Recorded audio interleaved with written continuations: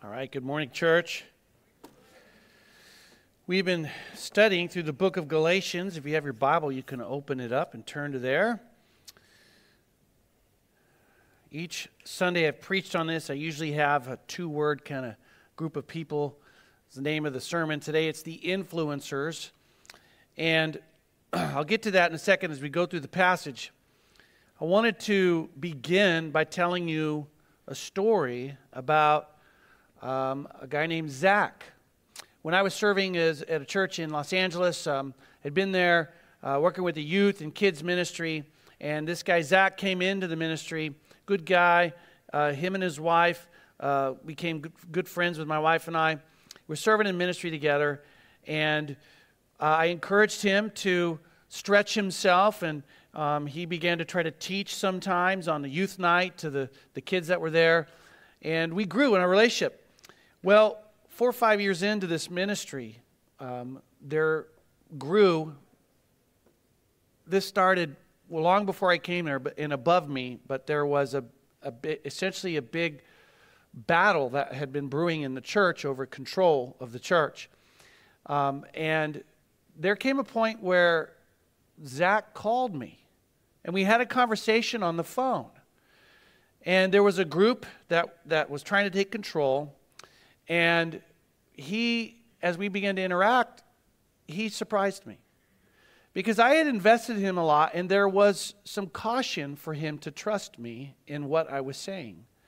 And what happened was, he went back, and I learned that there was a group also actively working to influence the people of the church away from the leaders of the church.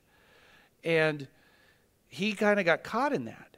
But see, that's why I'm leading with this example, because there was a group within the church that was influencing people. But what shocked me was somebody who I had invested in had been swayed and was at least on the fence about what they thought. And that entire scenario that I'm describing to you is right here in this text of Scripture we're going to study. Because Paul has written to the church of Galatia. And you remember early on in the chapter, he said, I am astonished that you are quickly abandoning basically what Paul had taught them. And he had invested in them. But as we work through the passage today, you're going to see Paul is going to talk about this group of influencers that were in that church. So, let me read to you the text, and then we're going to break it down and see what we can learn from it. Chapter 4, starting in verse 8, it says, Formerly, when you did not know God, you were enslaved to those that by nature are not God's. But now that you have come to know God, or rather to be known by God, how can you turn back again to the weak and worthless elementary principles of the world, whose slaves you want to be once more? You observe days and months and seasons and years. I'm afraid I may have labored over you in vain.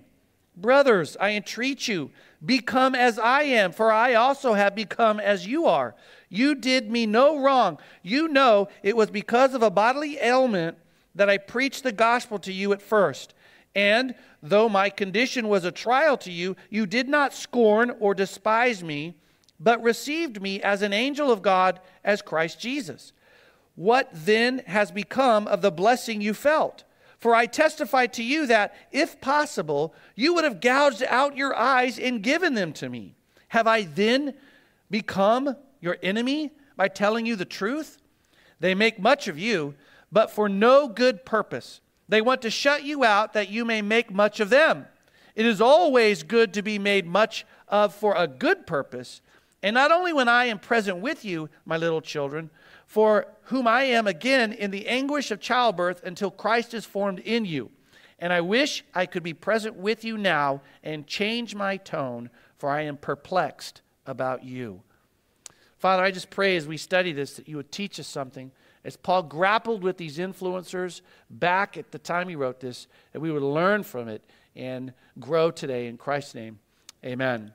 Now, as we've gone through this series, one of the things that I've said over and over again is that Paul's main point of writing Galatians is a warning not to adopt biblical legalism. Now, if you don't know what biblical legalism is, that would be you're going to church and there's a lot of rules that are being placed upon you that you need to follow, and if you don't, then it means that your worth before God is diminishing. And we'll unpack that a little bit more as we go through this, but let me show you the first point, because I'm going to talk about the gospel and pathways in life. This is what Paul drives at right at the beginning. And if you don't know what I mean by the word gospel, what I mean is the word gospel itself means good news. And when you hear that, how it was used in context back in the day was saying, I've got this good news I need to tell you. I've got this gospel that I need to tell you. And within Christianity, the word refers to the fact that Jesus Christ came from heaven, lived a life that was acceptable to God, became a substitutionary, atoning sacrifice for you to pay for the sins that we've committed, and we can have new life. That's the good news, that there's hope in what Christ has done for us to have a future. Now, I'm going to say the gospel and pathways in life. And maybe one of the best ways to explain this to you is to go to a story that Jesus told us in Luke chapter 15 about the prodigal son. You know this story? If you grew up in church, you probably heard this. There was a father and he had two sons. And one of the sons came to him and said, I know I'm going to get a big inheritance, but I don't want to wait for it. I want it right now. And so, to make the story shorter for our time, the father gives him his inheritance. He gives him what he asked for. And he leaves his father and he travels away to where he wants to go, to another land, and he lives it up. He uses his inheritance to gain friendships, to gain affluence, to spend money on things, but he squanders it all. And he finds himself then without anything left, and he's hungry, he's looking for work, and he ends up helping at like a farm where there's pigs, and he's throwing them food, and he's eating some of their food, and this thought comes to his head. He says, you know what? Even my father's servants eat better than I do. And so he decides to go back to his father, because maybe he'll take him back just as a servant. Father, could I come back and just be a servant? Because that's better than where I am now. And so he goes back to his father, and as he's coming back to his father, Jesus tells a story. He's standing there, and he sees him way off in the distance, and he can tell it's him just by the way he walks. You know, sometimes we can tell our children just by the way they walk. And he runs to him, and the father accepts him and embraces him because he loves him, and he brings him back. And he's so happy that his prodigal son has returned. And he says, we're going to throw a big party to celebrate this. Well, there's another son. And the other son did the opposite. He said, I'm going to follow the rules. I'm going to follow the custom. I'm going to uphold the values of the estate of what my father wants. And when he sees his prodigal brother come back, and the dad is celebrating it and throwing him a party, he gets envious, and he gets jealous, and he complains about this. And you see, both of these brothers represent two pathways in life. The first we refer to as, I think on the point here, the pathway of irreligion. Irreligion is to say, I don't want anything to do with religion. I'm going to go do it on my own. And that's what the son did, the prodigal son. Said, I don't want anything to do with the father. I'm going to go out on my own. I just want my father's blessing. I want his stuff. Give me what I can have for the father, and let me go live my own life. I want my own rules, my own pathway. This is the pathway of irreligion. Now the other brother, he chose, you don't put it up there yet, but yeah, you're getting ahead of me. But the other brother chose what would be symbolic of the pathway of religion. I'm going to follow the rules. I'm going to do what I'm supposed to do, and I should be looked at as more righteous than my prodigal brother. And he held himself up higher like that. But here's the catch. This is what Jesus told the story. Both of the brothers really wanted the same thing. They wanted their father's stuff. They wanted something from the father, and really the most precious thing there was the relationship they had with the father. And that's what the two pathways are like. We're going to go out on our own, and we want to make our way in the world. I'm going to scorn relationship with the father. But then over here we have people who say, I'm going to go to what my Father has set up, his ways, his values, his customs, his rules. I'm going to follow them. And they look at themselves as being certainly more righteous than the prodigal, but they think of themselves higher. And yet, what Paul is teaching is that both ways sever relationship with the Father. Both of them can lead you to hell. The person over here who's trusting in their works, in their value of being more moral, is just as lost as the person who has abandoned the Father. Both are lost because they don't put their faith in the work of Jesus Christ. Now, we see this. I've just said all that. Let me show you how Paul says it. Because in verse 8 he says, "Formerly, when you did not know God, you were enslaved to those that by nature are not God's." He uses the word formerly. He's talking about, because they're part of the Galatian church. You know, before you were part of the Galatian church, formerly, basically you were enslaved to things of the world. He's saying that was you. You were the pathway of irreligion. Okay? But then, before he gets to the pathway of religion, that's why they got ahead of me up there, in verse 9, "But now that you have come to know God, or rather to be known by God," and so now he says there's a moment where we become part of God's family. We talked about this last week, where we put our faith in the work of Christ and we're brought into the family of God. And so that's the next point, which is finding out you're known by the Father. And I want to make this observation to you. Look how Paul says it. He says, "Now that you have come to know God," and then he says, or rather to be known by God. You see, we often put the emphasis on ourselves. I accepted Christ. I came, I put the facts together, figured it out. I studied all the apologetics, and now I know God. I know Jesus is God. I know, but the way Paul says you came to know God, or rather, God came. Let me make sure I say it exactly how Paul does, right? Or rather, to be known by God. The emphasis goes back to God the Father. Now, here's a point I want to make on this, okay? Because I've studied different languages. When I studied Spanish, there were two different words for know, saber and conocer. And in the Greek, it's the same. In the Greek, there's two words, gnosko. There's two words, and like both Spanish and Greek, you use them in different situations or contexts. If you want to say, I know something that's factual, then there's a know. I know that the refund checks for our taxes have been mailed out. That's a factual knowing, a knowing of something, facts. But the other knowing you would use if it's relational. I know I have known them since they were 5 years old. It's a knowing of a person relationally. And it's interesting, even in the Greek, if you study some of the verses where it uses these words knowledge, what the authors choose. And he's saying here, God knows you relationally. You go to Romans chapter 8, and he says, for whom he knew, he what? Predestined to become conformed to the image of God.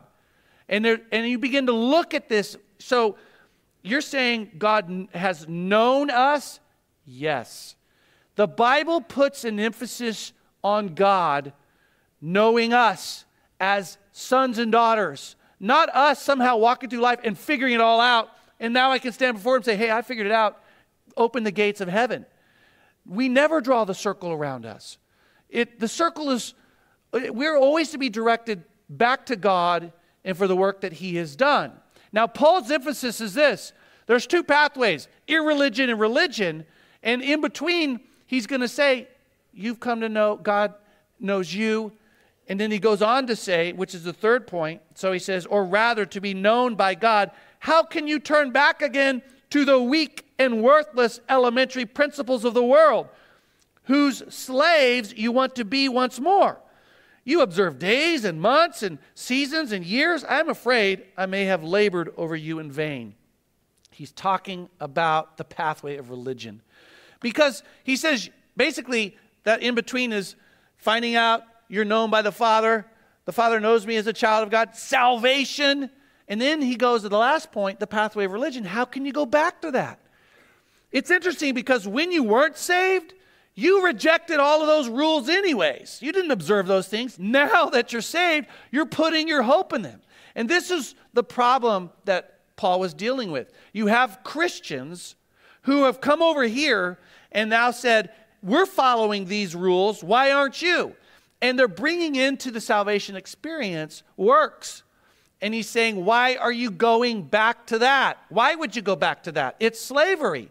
Just like you can be enslaved to the elementary principles of the world, now you're just trading it for being enslaved to works of righteousness, trying to follow a pathway of works, a pathway of religion. Like that other son who said, I followed all the rules.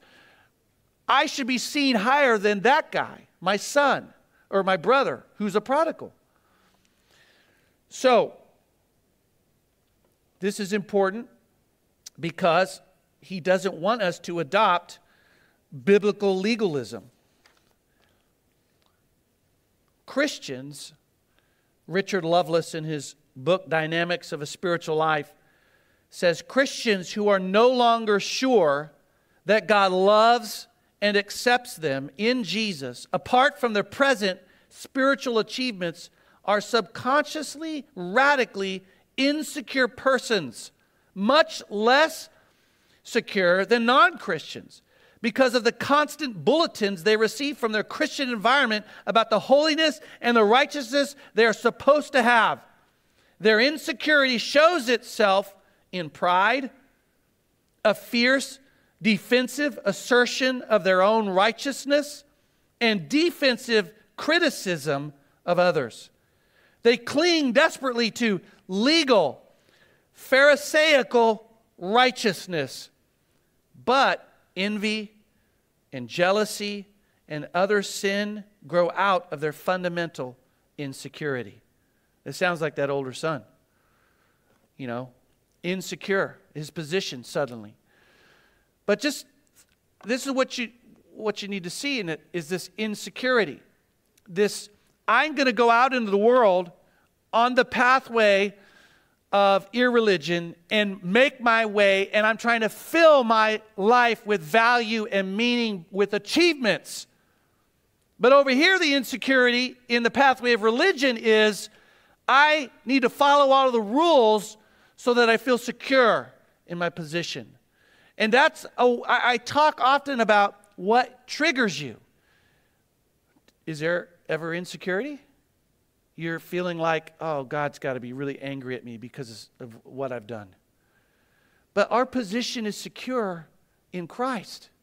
It's what He did on the cross, His work. And the danger that Paul doesn't want you to fall into is that you begin to think that by following rules, I need to add that in as an extra measure of security to make sure I'm right. He doesn't want you to do that. Now, again, if anything but Jesus is a requirement for being happy or worthy, that thing will become our slave master. And I think you see that in the two different pathways. I'm looking for something in life to bring me joy through my accomplishments. If something challenges that, if I'm feeling not happy, I'm upset, I'm angry, I'm anxious, I don't have joy, then something has displaced God. Or it could be over here. If I'm not feeling worthy, then something's displacing God. And that's what Paul really wants to drive at. Now, after he kind of lays out these two pathways, we're going to move on and see that he's going to talk about ministry, gospel ministry. Okay, the gospel and ministry to people. So he says in verse 12, brothers, I entreat you, become as I am, for I also have become as you are. And the first thing to make note of, I put up here, is that ministry needs to be flexible. Look what Paul says here. There's this cross. I became as you, and you became like me. In other words, when the gospel comes into a culture, it doesn't always cookie cutter it in a way that's going to look exactly the same everywhere. Because the challenge is, if I'm a Christian and I come over here and share the gospel with someone and they embrace the gospel, now does everything about my upbringing and culture come over here and they have to now be like that? This is one of the challenges of the West. When the West goes outward into the world and they reach a culture, do we make them look just like the West? I talk about this often, that the gospel doesn't do that. It doesn't eradicate culture. It only conforms the aspects of that culture that work against the gospel. But it doesn't make everyone look exactly the same in terms of how we dress, what we eat, what days that we observe, because that's what he's going to get at later in this. You're observing these days. You're going back to this. The Jewish Christians came over here and they said, you've got to observe these days like us. But this is not what the gospel does. Legalism wants to convert people and then make them dress and act the same way as them. That's legalism. And through this series, I've said it in different ways. I probably said it this way earlier in the series, that the essentials are there, but the non-essentials can't become forced, because that creates legalism. So just as a way of illustration, I remember having a conversation with someone, two different church cultures. And they said to me, I actually asked the question because I heard this. They said, I hear you're not allowed to go to movies. And they said, that's correct. We can't go into that movie house. Well, why is that? I'm just having a conversation. Well, because, there are bad movies, and it's possible you could walk out. Because I said, well, there's also good movies. You could choose the good movie, right? And but you could walk out of there, and one of your brothers or sisters may see you coming out, and they don't know what movie you saw. Maybe you went and saw the bad movie. And so, for the appearance of evil, you can't do those things. I said, oh. Are you allowed to rent movies?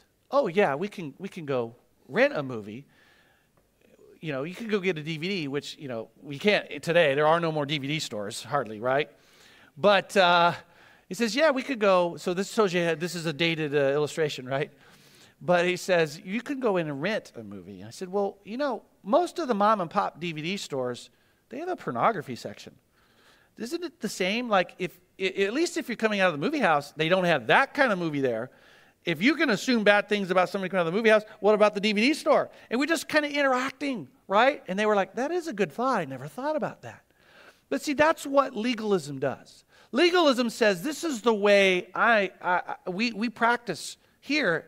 And I come over, and now you have to conform to all these aspects. And that's why one of the things I often say is the gospel doesn't shape that. Be careful to try to force that in another culture.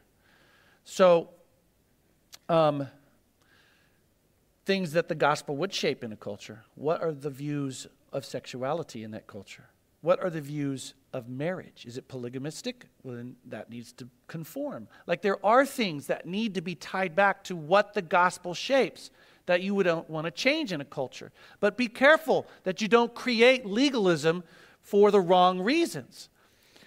But what I am saying to you here, this is Paul's point, not to get off on a tangent too far, but gospel ministry has got to be flexible. The gospel has to be able to come into other cultures and bring the gospel without trying to make it essentially exactly the same as it is in their culture.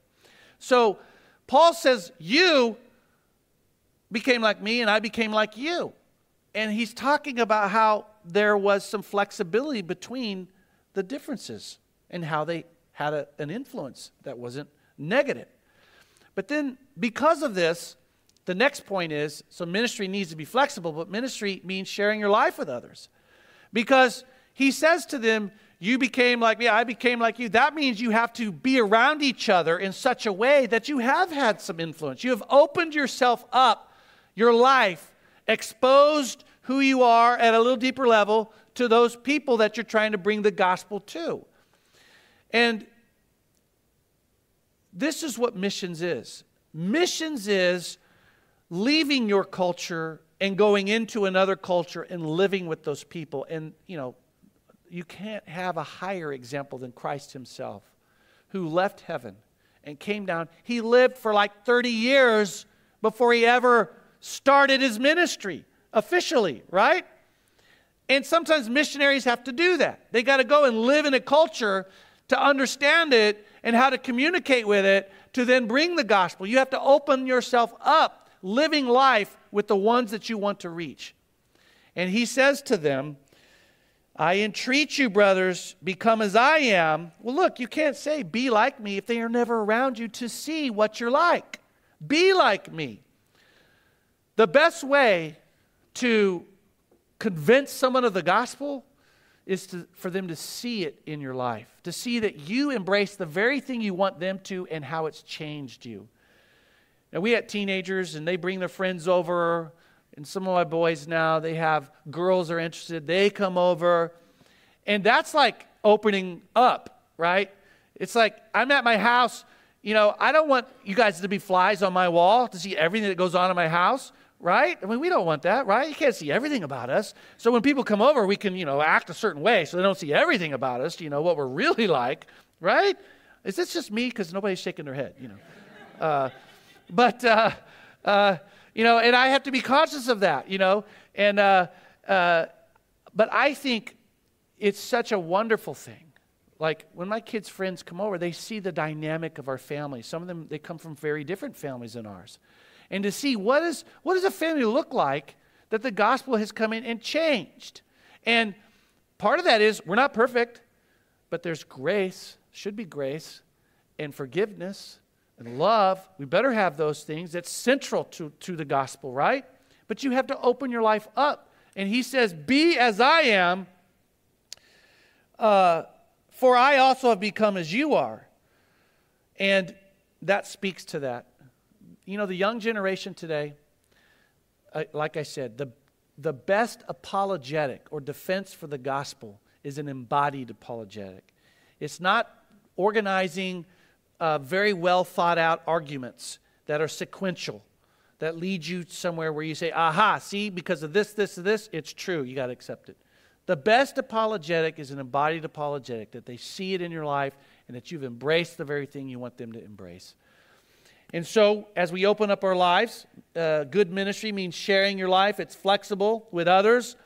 And then I put here that gospel ministry then also finds opportunities in hardship. Because look what he says. He says, become as I am, for I also have become as you are.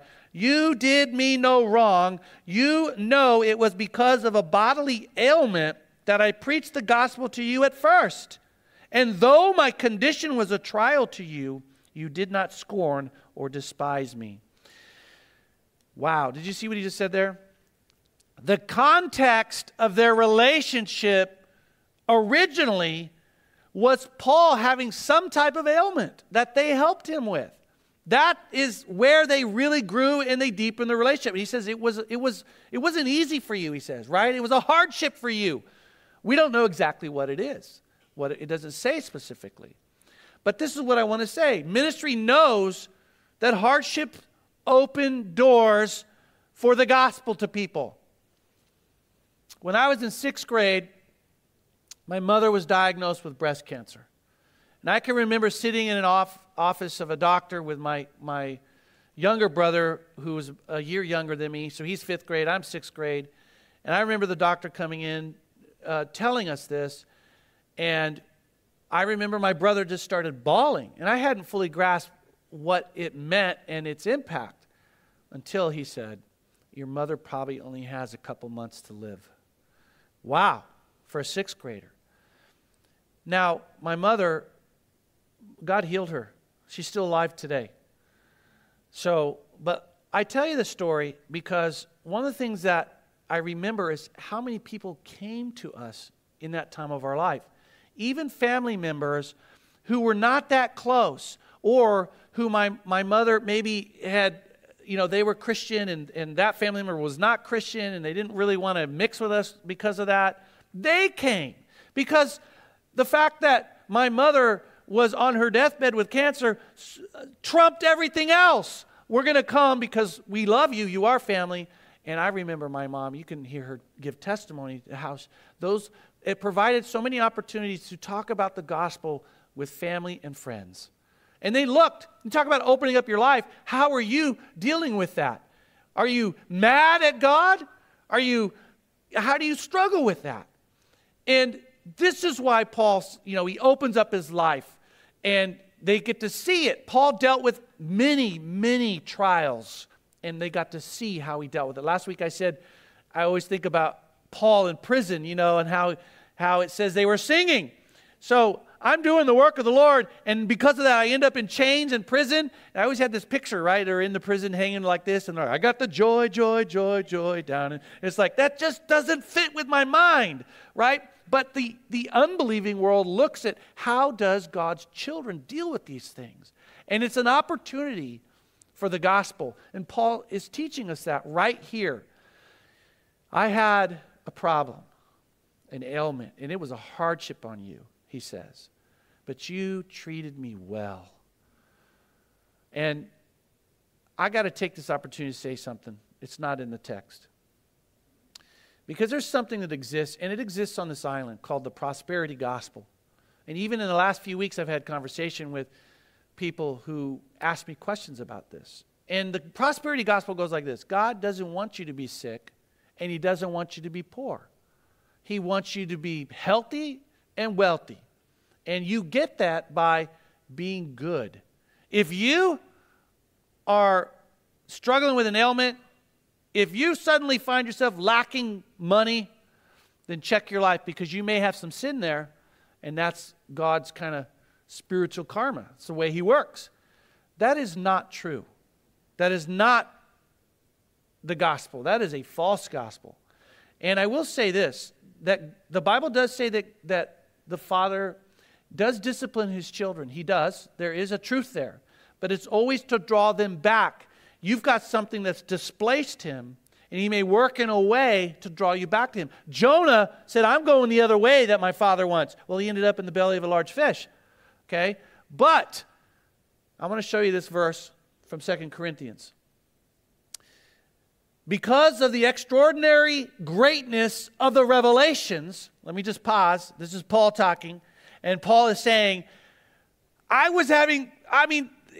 Paul, there was no one higher than him. He was at the top. Nobody taught like him. Nobody led the church like him. His apostolic leadership, the revelations he's talking about, and the struggle that Paul might have had was pride. And how he dealt with people. Maybe he would have been overly harsh or prideful about, I'm Paul, this is the way it is. And look what he says. For this reason, to keep me from exalting myself, there was given to me a thorn in the flesh, a messenger of Satan, to torment me, to keep me from exalting myself.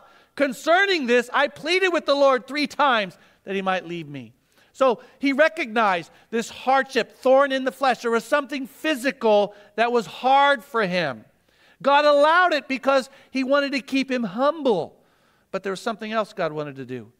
But notice what he said. I asked him 3 times. 3 times I went to him in prayer, Lord, could you take this away? Maybe you've been in that position. Lord, take this away. Take this hardship away. But look what he goes on to say.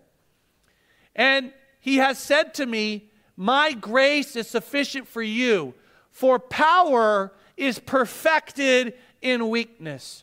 Most gladly, therefore, I will rather boast about my weaknesses, so that the power of Christ may dwell in me. Therefore, I delight in weaknesses, in insults, in distresses, in persecutions, in difficulties, in behalf of Christ, for when I am weak, then I am strong.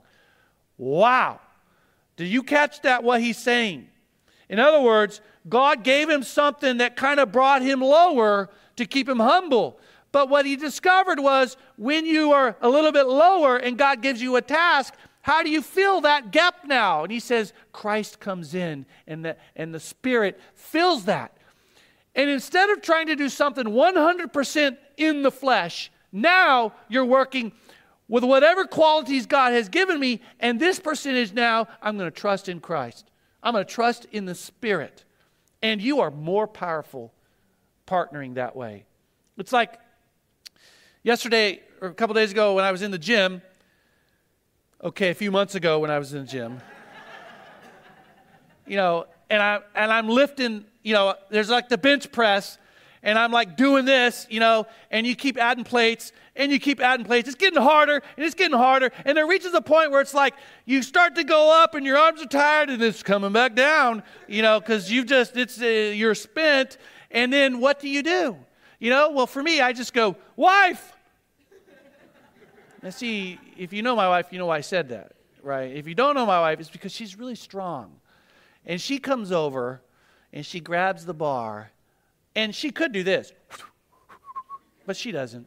She just pulls up slightly. She doesn't do it all the way for me. She just gives me some help so that I keep pushing, She helps me get all the way to the top so I can rack it then, and then it's over. But the more you do that, you're developing strength. It's too strong for you, but somebody came in, helped you get to the top, and by doing that, you actually got stronger. That's what hardships do as a Christian. They teach you to say, not wife, but they teach you to say, God, come into my life and help me get to the top here. And the more that happens, you become stronger and you grow spiritually that way. Now, I point it out because I want you to see that is absolutely contrarian to the prosperity gospel. Do you see that? So, let me move on and say what I love there that he says he loves difficulties, trials. He gives a whole list of things, insults. God doesn't promise to bless us by removing suffering, but to bless us through the suffering. And, Christians, we live in a really fragile culture. Just the insults, just the, don't say something, it might offend. Paul's like, he even has the insults there. I rejoice in insults. I mean, who in here does that? Right? Who goes around? I hope somebody insults me today. We don't do that. We live the opposite of that. In hardships, in difficulties, a thorn in the flesh, he rejoices because he knows how it's going to make him strong. Now, that's going to take me, this is what we got. Gospel ministry is flexible. Okay, there needs to be an openness, a transparency to our lives, but it finds opportunities in hardships. And God uses those hardships. Now, that's going to take me to my last point, and that is this, that the gospel produces frenemies. Frenemies. If you don't know what that means, it's like if they're a friend, but they're an enemy. It's like they're my friend, but man, we battle all the time. There's an enemy side to them. They're always fighting with me, arguing with me, but then they're my friend. I know some of you are going, this sounds like marriage, But let me show you how Paul unfolds this. He goes on to say this because he says, and though my condition was a trial to you, you did not scorn or despise me, but received me as an angel of God, as Christ Jesus. So the first thing I have there, let me see my first point, is that Paul's ministry led to friendship and influence. So that context, that hardship where they came and ministered to him, they grew deep, and there was a friendship there, but also influence. Because I already said, you became like me. There's some influence going both ways, but definitely influence. And then I asked the question, how deep was it? And the answer is in verse 15 I just read, which said, you received me like I was an angel. And then he says, Jesus Christ, or Christ Jesus. Like, that's how deep it went. They received him with that kind of value. That's how deep it was. Okay, and then I just asked the question, what happened then? Okay, and he goes on to say, well, by the way, I don't want to miss this part. He says, what then has become of the blessing you felt? For I testify to you, if possible, you would have gouged out your eyes and given them me. There's two things there. He's saying there was a blessing in the relationship we had between us. there was a blessing that went back and forth. And you cared so much about me that you would have gouged out your eyes for me. Now you're like, really? He's being expressive. It's not literally. It's like when I say, I'm so hungry I could eat a horse. Not literally. It's an expression. And that's what he's saying there. It's euphematic. He's saying, you cared so much, you would have given up your eyes for me. And that's a way for him to really kind of get it to that top level. That's how deep it was. Okay, what happened? Verse 16, have I then become your enemy by telling you the truth? And this is interesting because how do you go then to being such a deep, close friend that now he's using the word enemy? But there's something else he says there. Because he says, I became your enemy. Why? Because I told you the truth. And what he's saying there is, I haven't changed. The very truth that I gave you in the beginning is the same truth. That has not changed. I have not changed. Something else has changed.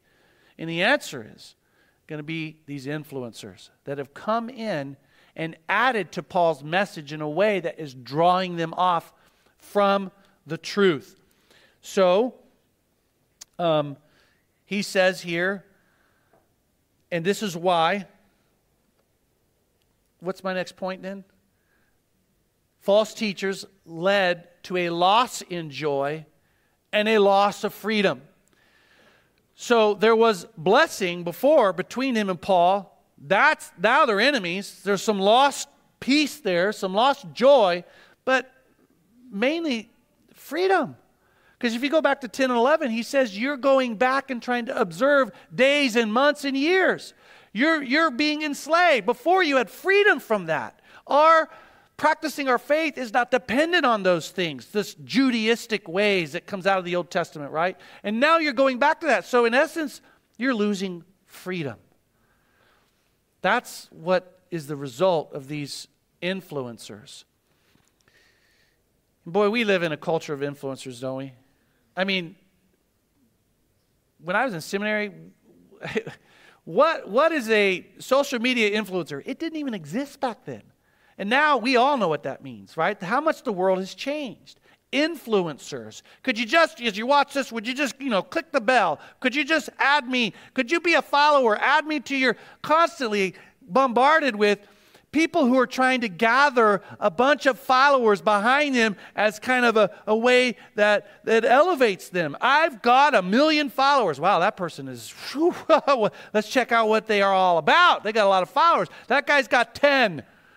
I'm probably skipping him. See that? That's the way our world has been unfolding recently. And here, what we see is there's a group of influencers, and what they've got behind them is the church of Galatia that they have influenced and swayed.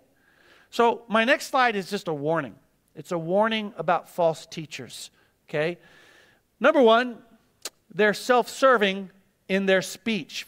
This is where you can recognize them. Paul says, they make much of you, but for no good purpose. They want to shut you out that you may make much of them. I want you to follow me. Why? So now I can say something about me. See that? It's really self-serving. The way that they interact is to get something that's really for themselves. That's the purpose of it. They're self-serving in their speech. And the reality is, people like this need followers. Their identity is in that. Without the followers, their identity is lost. They're dependent upon that. Okay? Which I'm going to come back to that in a second. But second thing I put up here is their purpose is wrong.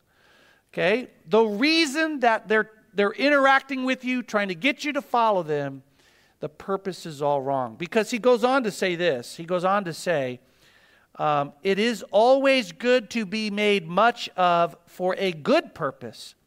Okay, so there are times where it is good. There's a way in which Paul makes a lot of Timothy. There's a good reason for that. He makes a lot of him not because he wants to say, I got a follower. He wants to make something of him so that you can see what discipleship is like. How Timothy as a young man has grown into a mature man. He makes much of him for a good purpose. And here's the center of it. If they're making much and Christ is at the center, that's a good reason. that's a good purpose. Paul cares about making much of Christ. The only reason he makes something of Timothy in other parts of the New Testament is because he's ultimately making much of Christ. That's why the third point that we have up there is they don't make much of Christ, but Paul does. Because he goes on to say, this is what we're going to finish with, my little children, for whom I am again in the anguish of childbirth, until Christ is formed in you. I wish I could be present with you now and change my tone, for I am perplexed about you. Now, they haven't made much of Christ, but you see right here, his whole thing is about Christian growth. Because look at his analogy, childbirth. It's like when we give birth to a child and all we invest in them and we watch them grow up into maturity, and then a proud parent says, that's my son, right? And then it's like Paul brought Timothy in, Christian baby, spiritually, grows into this leader of the church. And Paul's saying, that's my son, spiritual child. And that's the kind of love and interaction he has, and Christ is at the center of it. So, he says this,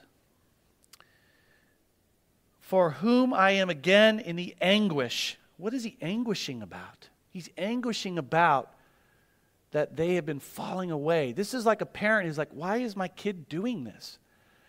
And do you know what? Do you know how he deals with it? Is he has to confront it. He has to confront it.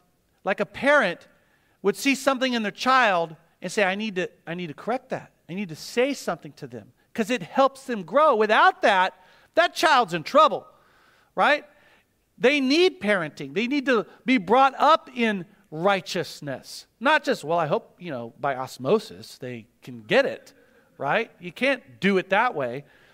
And this is what is true about confronting. If you just care about the followers, then you may not confront. Well, if I say that, I may lose a bunch of followers. If I post that, I could lose a lot of followers. This is not Christianity. Christianity has to have the courage, wrapped in love, to be able to confront the things that should not be in the life of the person. One pastor on this wrote, the gospel frees us from the need for people's approval and adoration so that we can confront and anger the people we love, if that is what is best for them.